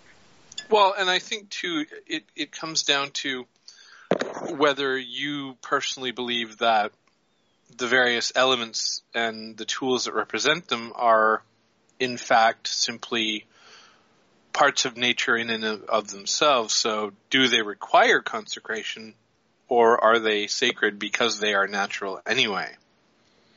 And like we said, it's kind of 6 of one, half a dozen of the other. It depends entirely upon what you believe. If you just want to take one part of that and say, let's talk about candles. Do you have to consecrate candles? Well, personally, I don't. Okay. But it depends on everyone else. Yeah, and I don't either. But if I'm using it for a specific spell, I will. But it also depends. Normal paraffin candles that you can go out and buy at the dollar store, 3 for $1. Those are actually the paraffin in them is a leftover from refining oil into gasoline. It's true. So you've got a man-made chemical here that they found a use for. They take it and they bundled it up and they made it into candles to burn, okay, with lead wicks, which is kind of... So that's not really part of nature. It's not part of the natural order of things. So do you have to consecrate it? I don't know. Beeswax is actually a natural thing that you can harvest from your bee combs. But once again, here you got, the bees work hard to make all that beeswax so that they can store their honey in it. And here you come along and you're ripping it out of there, and now they have to make it all over again. So is that fair to the bees? Do you have to consecrate that to get the bee anger and the bee tears out of it? If you're a vegan witch, I think you probably would have cried before you even considered using a beeswax candle. Probably. But I don't know. I think personally that the bees having made it makes it sacred, and it's just a part of daily bee life, right? Mm-hmm. So they're not, I don't see them as being angry for you taking their stuff as much as, it's stuff that they, regurgitate anyway, so. It's just normal wear and tear, dude. Basically, they're, wild bees deal with, bears ripping apart their hives, so, human beings taking a little roll of beeswax and making a candle, I can't imagine it being that much of a stressor for them. Mm-hmm. Maybe we are over-anthropomorphizing bees. I don't know. But also there's a huge debate about salt. Okay, what type of salt do you use for your ritual? I mean, what does it matter, in my opinion? Salt is salt is salt. If you happen to have just that, like, road salt or rock salt or something, I mean, that'll suffice just as well as any iodized salt or Celtic sea salt or anything else that you could dredge up out of the, Himalayan yellow salt brought down by the virginal Sherpas. It's true. Like, I think salt is salt. If the table salt in your cupboard is what you have handy, then go with it. That's what you use. If you've got, like... Go ahead. Sorry. If you've got a fetish for, like, exotic salts that are handled by, the Vestal virgins, of a Tibetan monastery or whatever, then go with that if you feel like it. But that comes down to the question of, is elaborate necessary? Yeah. One priestess that I studied with for a little while out in Dallas pointed out that all salt, period, comes from the sea. So it's all sea salt. Even the inland salt deposits that you find are from oceans from, a long time ago. So even if it's salt that's inland, no longer from the sea, boiled the water away, it's still sea salt. So if all salt is salt, then it doesn't matter. It's true. Incense, same basic thing. You're using it. You're designing it to use up. You may, before you light it, hold it up and ask the Lord and Lady to bless it, and then light it up and then let it go. It's up to you. It's another representation of fire. It's, the purpose of it is to take your prayers to heaven. That is what most incenses are used for. Now, the Catholic Church has an interesting spin on the incense thing, and that's their church blend. Anybody that's been to a ritualistic church where they do incense and have a lot of the incense going around, and they always have it during their church services, knows the church blend smell with the frankincense and myrrh and the sandalwood and a few others. But when you light it, it automatically causes a consciousness shift in somebody that's been around it for a long time. Because what happens is that same smell is associated with this particular mindset. And since we all know that smells are one of the strongest triggers in memory, it's the same exact thing with a meditative state. True. And it's actually a good incense to start with when you're a recovering Catholic or like Episcopalian or whatever, because it does have that same psychological effect on you. Mm-hmm. And then it as you get more and more into things, you can experiment with other incenses or whatever. Like, I know people who really love the smell of jasmine incense, and personally I think it smells like marijuana, which, is fine if you're smoking marijuana. One of the other things that is a really good idea when you're talking about tools and altars is to start with a concept and develop what your tools look like from there. I mean, it's okay to get a plastic knife off of the dinner service, a little styrofoam cup of water, a packet of iodized salt, and a twig initially, if that's what you've got available for your altar. But eventually you're going to want to get a little bit more elaborate, and that's fine. One of the things that I came up with is my leather and lace altar. I mean, I've gotten into leather work and working with leather and making leather goods, and I had this idea at one point that a half and half altar. One half is leather and one half is feminine things, lace. So say on the left half of the altar you have a leather drape, you have antlers, you have fur, you have a cup made out of horn, you have a knife made out of obsidian maybe. You have things like that that are very masculine and very uh, into the woods type thing. Paracord and brass, stuff Actually, like that. I did think at one time of using like camouflage fabric as my altar cloth. Oh, that's great. And on the other half, the right side, have something that's light and cheerful. Plants, flowers, um, the flower You know, crown that I was talking about earlier. Have a something- dainty little bone teacup, stuff like that for feminine. And then you have very strong presences of male and female on that altar. It's true. Yeah. And if you're a little more kinky, I mean, there's all sorts of options you could explore with that. Oh, yeah, but we're not going to go into that. This is magical musings, not BDSM musings. Although with Gardner, there really wasn't a difference. Yeah, there really was. Okay. One of the last things that I've got onto this list to talk about is deity representations. And I know that this was one of the things that just stymied me forever while I was a baby pagan. Is all the books, all the 101 books, all the books that I could find for anything else said you had to have a representation of your deities on your altar, or you just weren't a witch.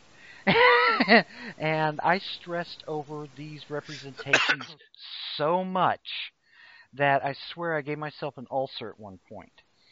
Especially when I was associated with a pagan store in Grand Prairie, Texas, and there's all these beautiful statues of all of these Greek gods and goddesses, and some Chinese ones and some Hindu ones, and I'm looking at the statue, and it's a beautiful statue, it's wonderful, it's gorgeous, and I pick it up and I look at the base and it's $150, and I went, oh! Okay. It's true. And I was despairing ever having representations of my gods on my altar. And what would I do because I wouldn't be a real fill in the blank? Finally, about 5 years ago, I came to the point of fuck all. It doesn't matter. As long as you It's have... true, though. Yeah, it doesn't. I mean, as long as you have something on your altar that reminds you of your deities, that's all you need. You don't even have to have anything on your altar representing your deities, as long as you keep them in mind. I mean, True. What it finally came down to is I had some very small wallet-sized photos, picture frames, that are designed to go on a desk for an executive to look at their family and know what they're sacrificing all of their time for, and whom they never see. The leg irons that are causing them to work 90 hours a week. Oh yeah, it's causing it so bad. Anyway, and yeah, I found a couple of pictures in various books that I liked, that I thought reminded me of my deities. I copied them down and reduced size and reduced size and reduced size and reduced size down to where it was a size that I felt comfortable with and that would fit into that picture frame, and I put them in there. And those were my deity representations. I thought I had to have the statuary. Who's going to have a statue of Rhiannon of the Birds? Nobody. Nobody makes that. I've looked for years. Nobody has a statue of Rhiannon of the Birds. You know why? She's not a goddess. She's not a major deity. Yeah, no. She's a major Welsh deity. She's not a major deity that people can make money on. So, and I think part of the problem with the whole, deity statue market is that there really is only so many ways that people are going to depict those, or there's only so many varieties that a metaphysical store is going to stock or be able to order, because the picture you might have in your head of insert deity name here may not have been represented by anyone else. Like, you may not be able to find a statue that perfectly matches your image of, Cernunnos or,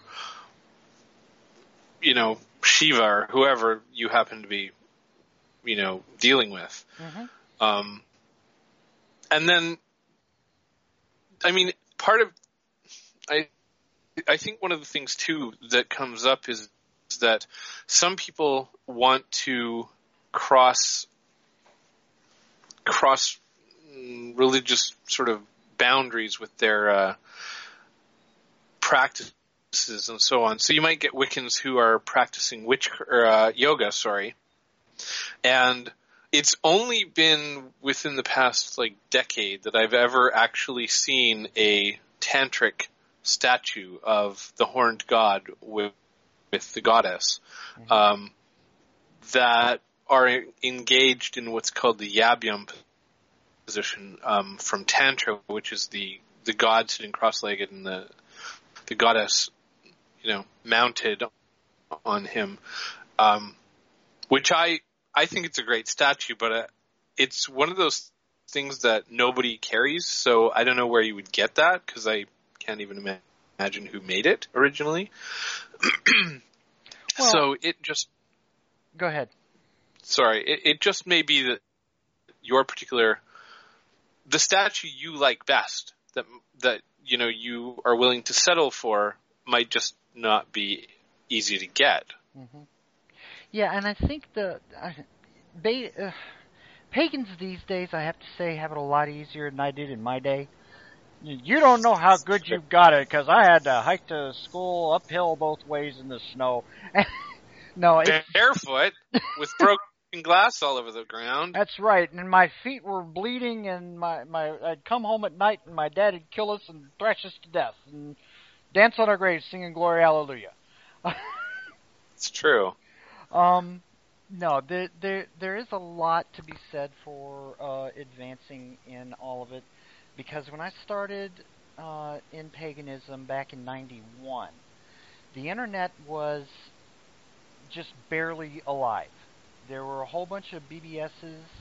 You had America Online, you had Prodigy, you had a couple of others like that you could hook up with other people who were also pagans. And there was Genie by IBM, and it was precursors to what we've got now. I mean, if you go out looking on the internet for pagan statuary, you're going to get hundreds of thousands of returns. And back in the 90s, in 91 especially, there wasn't thousands of returns. You were lucky if you had a selection of 10 different pagan statues at your local pagan shop. And if you really wanted to get esoteric, you went down to the dollar store to see if you could reconvert some angel statues into your statuary, your deity representations, and that was about it. These days there's lots and lots of people all over the world that are making absolutely gorgeous stuff. I had a friend that I've never met in the flesh, Sabrina the Ink Witch, who lives out on the East Coast in the Boston area, drew me some gorgeous pictures of Hearn and Rhiannon and gave them to me. She and I talked by email quite a number of times, and it was wonderful. And I'm still flabbergasted at it. It was, but finding a drawing like that, back on AOL and their archives that went on for years and years and years was... It's true. Oh, man. Having to wade through that mess of files was just something else. Or the inevitable, people on those bulletin board chat systems who are like, hey, I've got a file that, meets what you're looking for. And then it's porn, and you waited 10 minutes to download the thing to find that out. Yeah. and then you actually get it, and it's so pixelated you can't use it, or it's something that a 5-year-old with a crayon could have thrown together, which probably took the artist that made it 16 hours to make using paint. It's true. Oh Lord, those were the days. This is Boy, the way Glenn Miller played. songs that made the hit parade. Guys like us, we had it made. Those were the days. Yeah, that's what I'm talking about, the Pagan Archives, because there was the Riders of the Crystal Wind Book of Shadows. You remember that? 7 files in excess of, I think, 8,000 pages of some of the most scattered stuff ever. Had all of Mike Nichols' things in there, had every ritual that they could find stuffed into it. The index by itself was 15K text file. And to get a 15K text file, you really got to put a lot of stuff in there. That's true. I mean, and the files didn't get laid out, like they weren't interchangeable. They were TXT files, and you basically had to like sift through this unedited mess of text that someone had just basically punched out, and it would run like over the boundaries of the pages, and you'd have to like recopy that one half line that got stuck on the perforated page border and shit like that. It was like, oh, it was awful. And then there were the 2 files that were in there that was main 6 and main 7, but they weren't text files. They were .bos files. And you tried to open them, and your computer went, what the fuck is this? It's true. So you had to go in and rename the extension in order to get it open. That's true. Oh, Lord. Anyway. Pain in the ass stuff. Nostalgia. And, even that. You kids have it easy. Even that was better than what Gardner and Buckland had. Because they didn't have anything. I mean, they had the Golden Bough.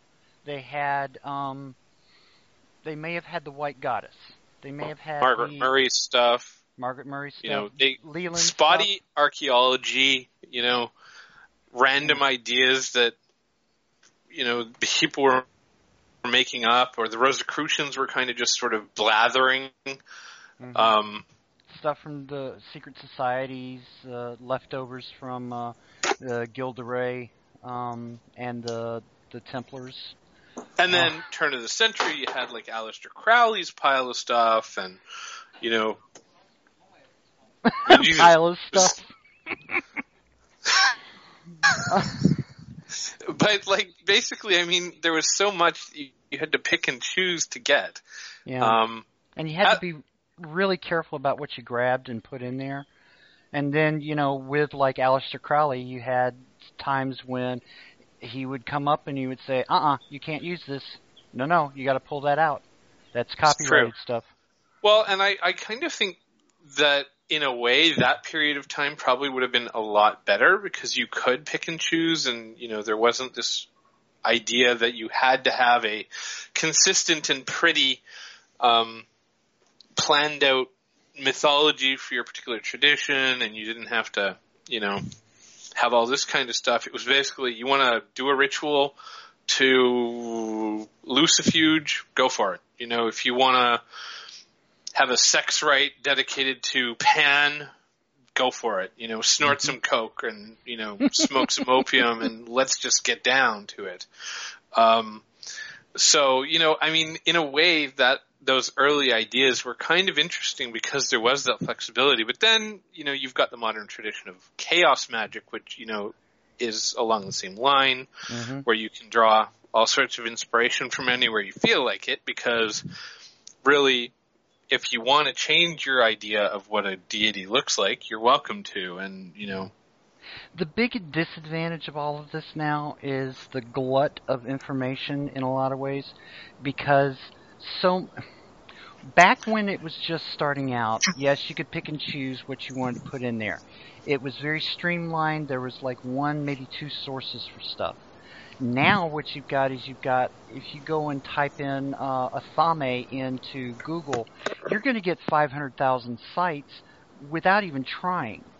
And they're all going to have either the same basic information or they're all going to tell you opposing things, and you're going to be left with, well, what actually is it? Is it a real thing? Is it not something? What do I do with it? Is it single-edged, double-edged? Is it a knife? Is it Scramasax? Is it 5 feet long? You know, what the hell? Does it have to have a black handle? Does it have to have a white handle? You know, things like that. So yeah, absolutely. It can be very convoluted and difficult to research basic stuff now. Actually, it's funny because one of my coworkers, who is kind of I want to call him a liberal Christian. He was asking me one day about what one of our former coworkers believed, who identified himself after one Wicca 101 class as a Wiccan or a Druid or a pagan, and that one class was all the training he'd ever had. And I said, well, I would call him a wino myself, Wiccan in name only. But he's like, how about you email me a whole list of pages? And I was like, you could probably just Google some basic shit like that. And he goes, well, see, I want to sort of defer this search to you who have you're a veteran, you have knowledge of things, you have a good idea of what's a good site or a bad site. And I was like, you're looking for a dictionary definition. You're not looking to practice it. So what you can find in 30 seconds of searching will save me a lot of time, because I don't want to do hours of research to email you a list of things that took me forever to find. Yeah. Yeah, and unfortunately that seems to be a lot of what's going on. There's a lot of people that are like that. There's a lot of baby pagans that are like that too. And it's something that after a little while I want to grab them by the throat, slam their head into the wall and go, do the research. I had to do the research. I had to make my decisions. I had to find all of this once. You're not going to get to the same place I'm at unless you follow the same steps. Well, and the funny thing is, too, he's 20, and I'm looking at him going, you've never known life before the internet. Fuck you. I had to pour through stacks of books in libraries all over the friggin' city. Don't try to ask me for a list of websites, because I was I used books when I was growing up and, learning about this stuff. So, and you can never find the books in the libraries because the books would come into the libraries and somebody inevitably would steal them. It's true. So you go to the library card catalog and there's 16 copies of Buckland's Big Blue Book, and you're like, yes, I can finally get one. And you go to the shelves and there's none. It's true. Or, it's overdue by 3 years or, whatever. And it's really, why even bother? Mm-hmm. I remember donating my first copy of Buckland's Big Blue to my high school library because I was, kind of bored with it. And so did the censorship get it, or did somebody steal it? Someone has to have stolen it, because the librarian was totally fine with it. She was a Unitarian, and she was quite supportive of my explorations into Wicca and that sort of thing. I also happen to be a library sciences student at the time, so I did have a little bit more say than your average student as to what the library was going to have. Mm-hmm.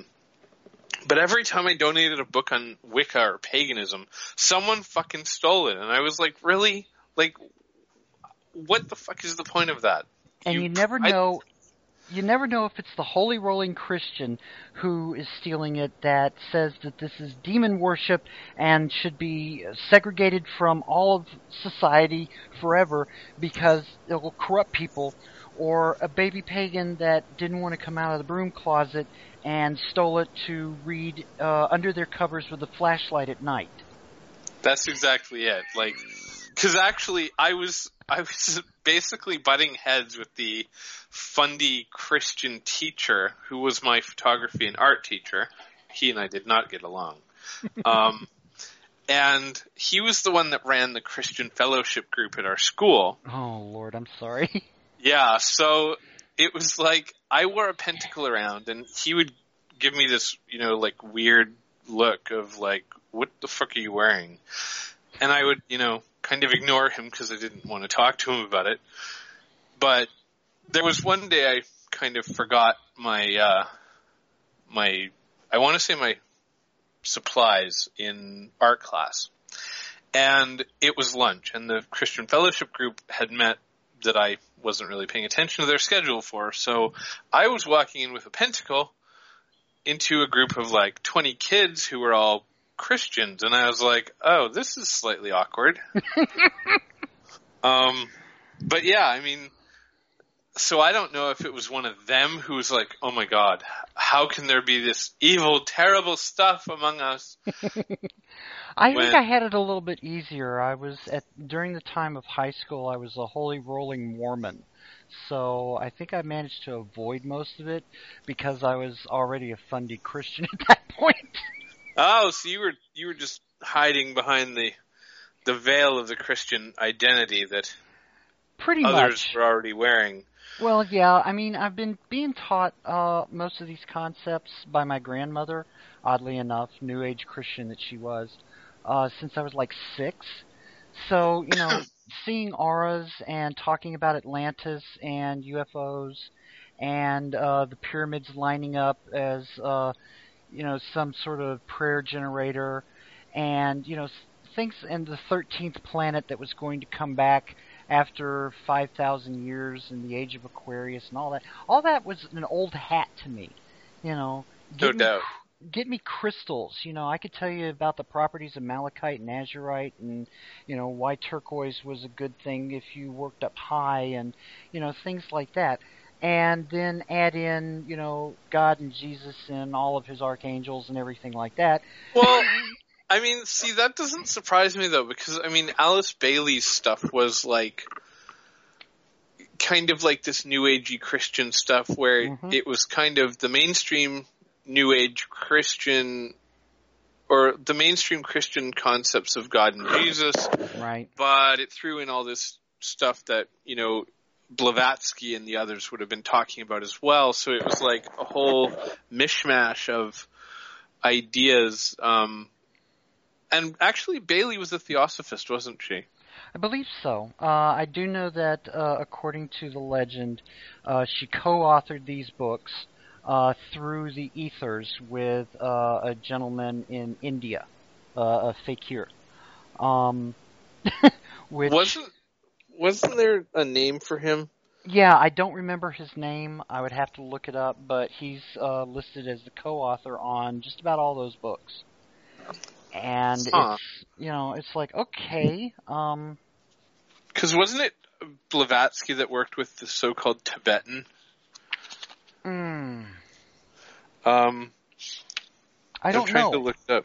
I mean, I didn't Alice Bailey's books are fascinating if you want to, spend the time reading all of them, because there's a shit ton of them. They're a good look into the thinking of New Age philosophy.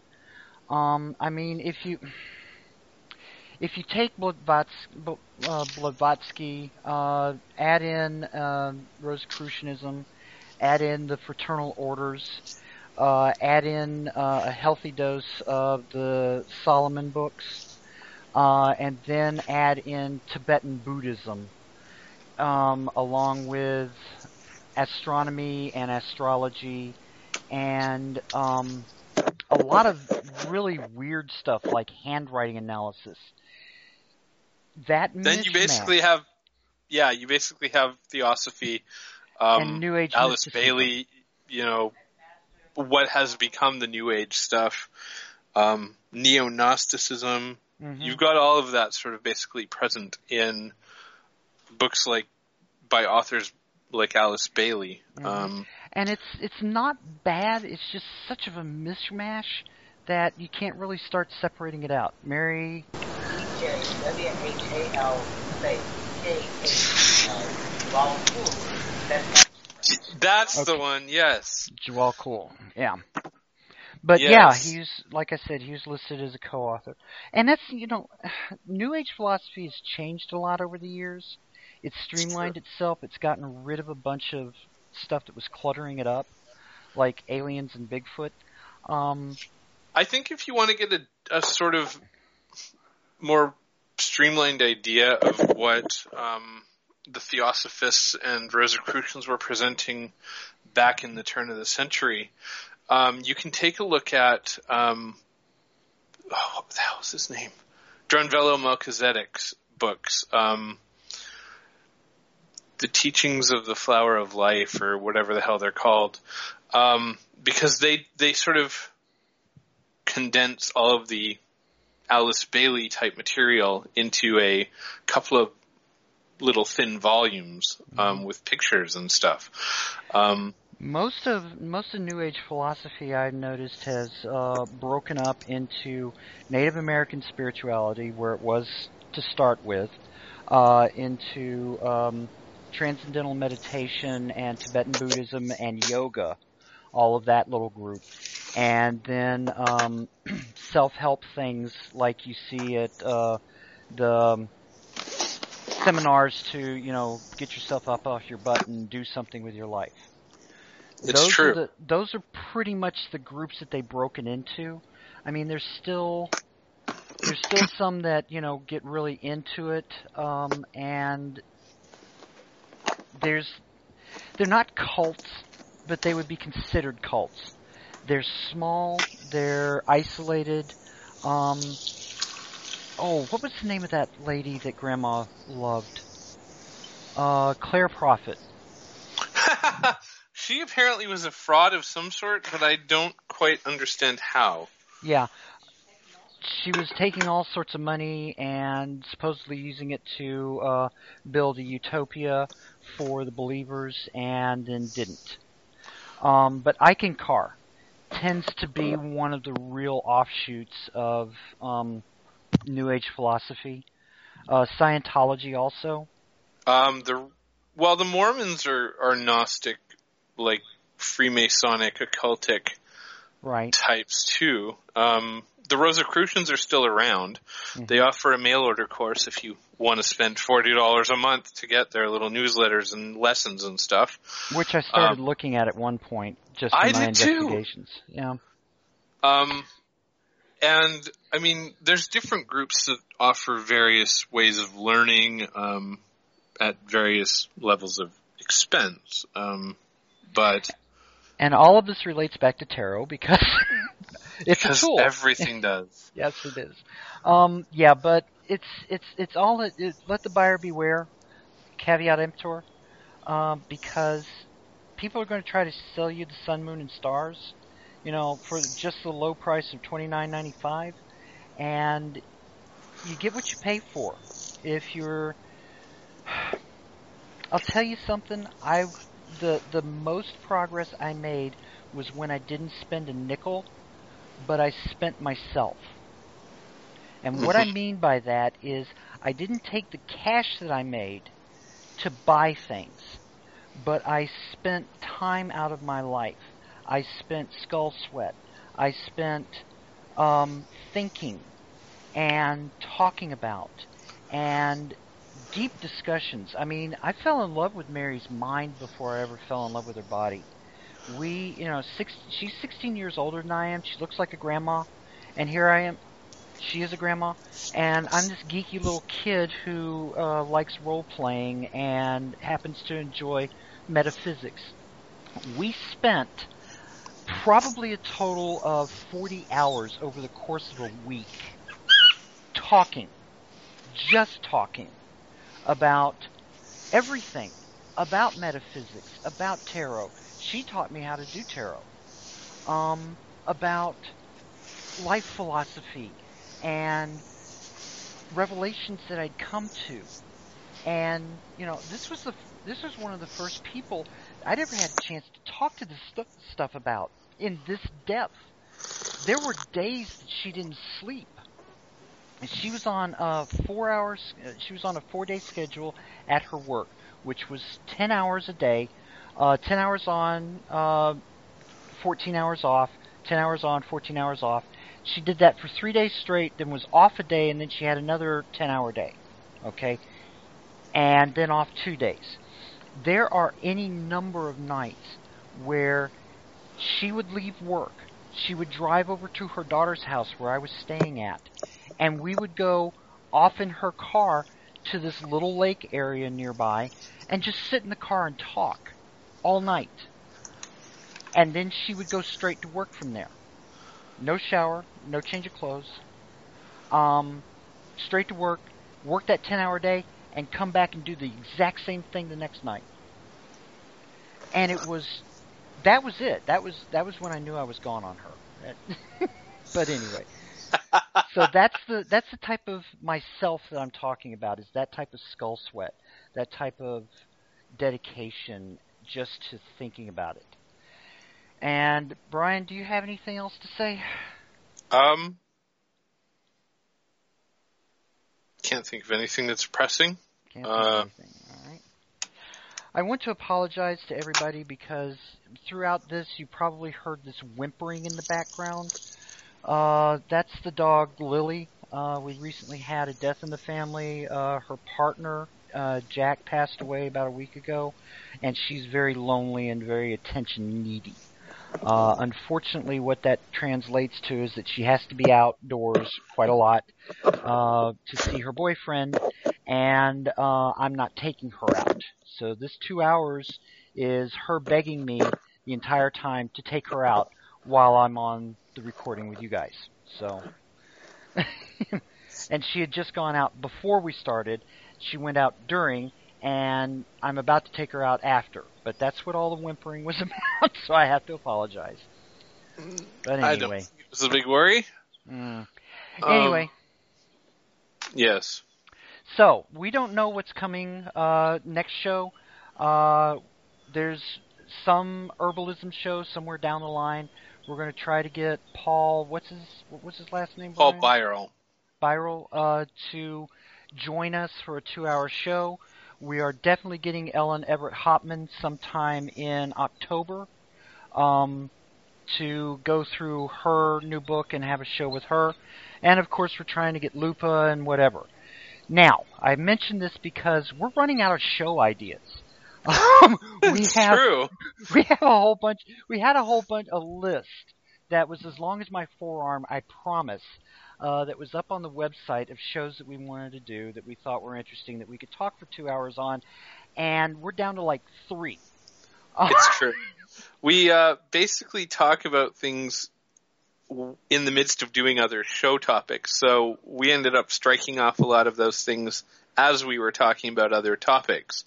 And then we had to think back to our Tarot Talk riffs where we went off and talked about all kinds of things. Did we talk about tools when we were doing that? Yeah, I think we did. We must have done it at least, for a little while at the end of one of those shows. And it related to tarot because of the fact that the Tarot four was a tool. suits of tarot, the 4 suits of tarot were the 4 main ritual tools of ceremonial magic and so on. So we have to have discussed tarot it at itself is some another point. tool for divination and use in magic and stuff. It's true. So yeah, I mean, there was all kinds of crossover with that. So, and we had no idea that we were going to end up doing magical musings. So it wasn't even a flicker in the eye. But yes, so please, if you have ideas or you have thoughts or you have something that you would like us to cover more in depth, please mention it. Let us know. Joy at magicalmusings.net and Brian at magicalmusings.net. And we'll, definitely take a look at it and try to work it through. It occurs to me, why don't we do a show where we discuss all those like crossover metaphysical Gnostic type programs that are available nowadays in case someone might want to be exploring that as opposed to a tradition specifically pagan in orientation like Wicca or Druidry or whatever. What if we were to discuss or do a show about Rosicrucianism and Theosophy and, whatever the hell else? That'd be great, but I know absolutely nothing about it. Well, I mean, my knowledge of all of them has just kind of come in bits and pieces because of the fact that I was researching all these different things that, happened to mention them. And I don't know, if you're feeling ambitious, I mean, you could always reread Manly Hall's Secret Teachings of All the Ages or whatever. And that would give you a certain introduction or refresher to all those ideas. Actually, I could just reread the Key of Solomon, Greater and Lesser, along with the Goethe's and all of that. Get the same thing. That's true. Oh, you know what would be really cool? I'm not even sure he's alive anymore, but getting Carol Poke Runyon onto the show at some point. That name sounds familiar, and I don't know why. He wrote a bunch of stuff about Solomonic magic, the Goetias, and so on. He apparently was the one who, at least he takes credit for it, who figured out what the fuck that black mirror in the triangle was meant to do. Because in Goetic magic, there's the ceremonial circle, which is a very complicated matter. And then there's, outside of that, there's a circle with a triangular base or frame or whatever, and a black mirror that is used in ceremony, but most books prior to his didn't quite understand it, and he kind of stumbled upon the answer in a totally roundabout way. But he, at least, provided he's still alive, he runs a temple that teaches Solomonic or ceremonial magic in a slightly pagan context. The Goddess of All Research says that he is still alive. He's on YouTube. Really? I can't believe that, because he was and on Facebook. 60. He was 60 20 years ago when he did his videos. He was born in 35. So I don't know. We'll talk about it. So listeners, let us know.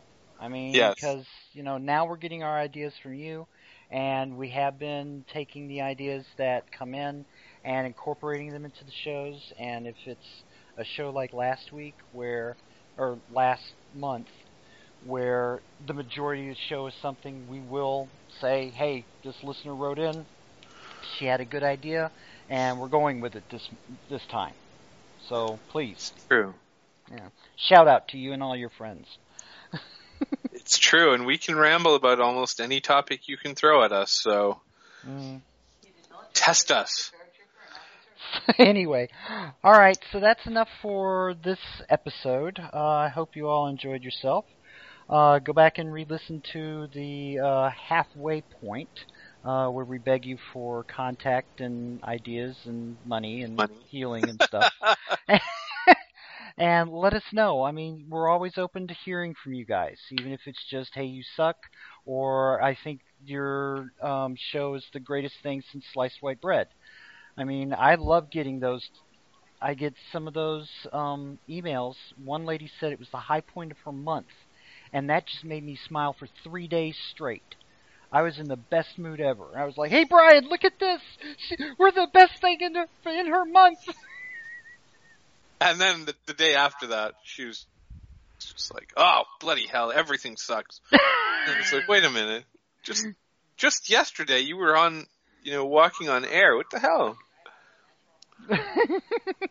So anyway, we look forward to hearing from you guys. And here's the thing. If y'all want to write in with questions, we'll do and we get enough of them, we'll do a Q&A show. It's true. That's a good thought. I'll tell you right now, I get an average of 1 email per episode. So if that means that one person writing in represents 1,000 people listening. Hey, we got 1,000 listeners. Surely there's people out there with 1,000 questions that you can write in, and we'll do a Q&A show. 2 hours of everything. Yes, any and every. And it won't just be the ramblings at the end of Tarot Talk. It'll be legitimate rambling because you asked. Yes, and we'll love it every minute. It's true. All right, so we'll talk to y'all later. Tune in to next month's show. Have a good time. Bye-bye, folks.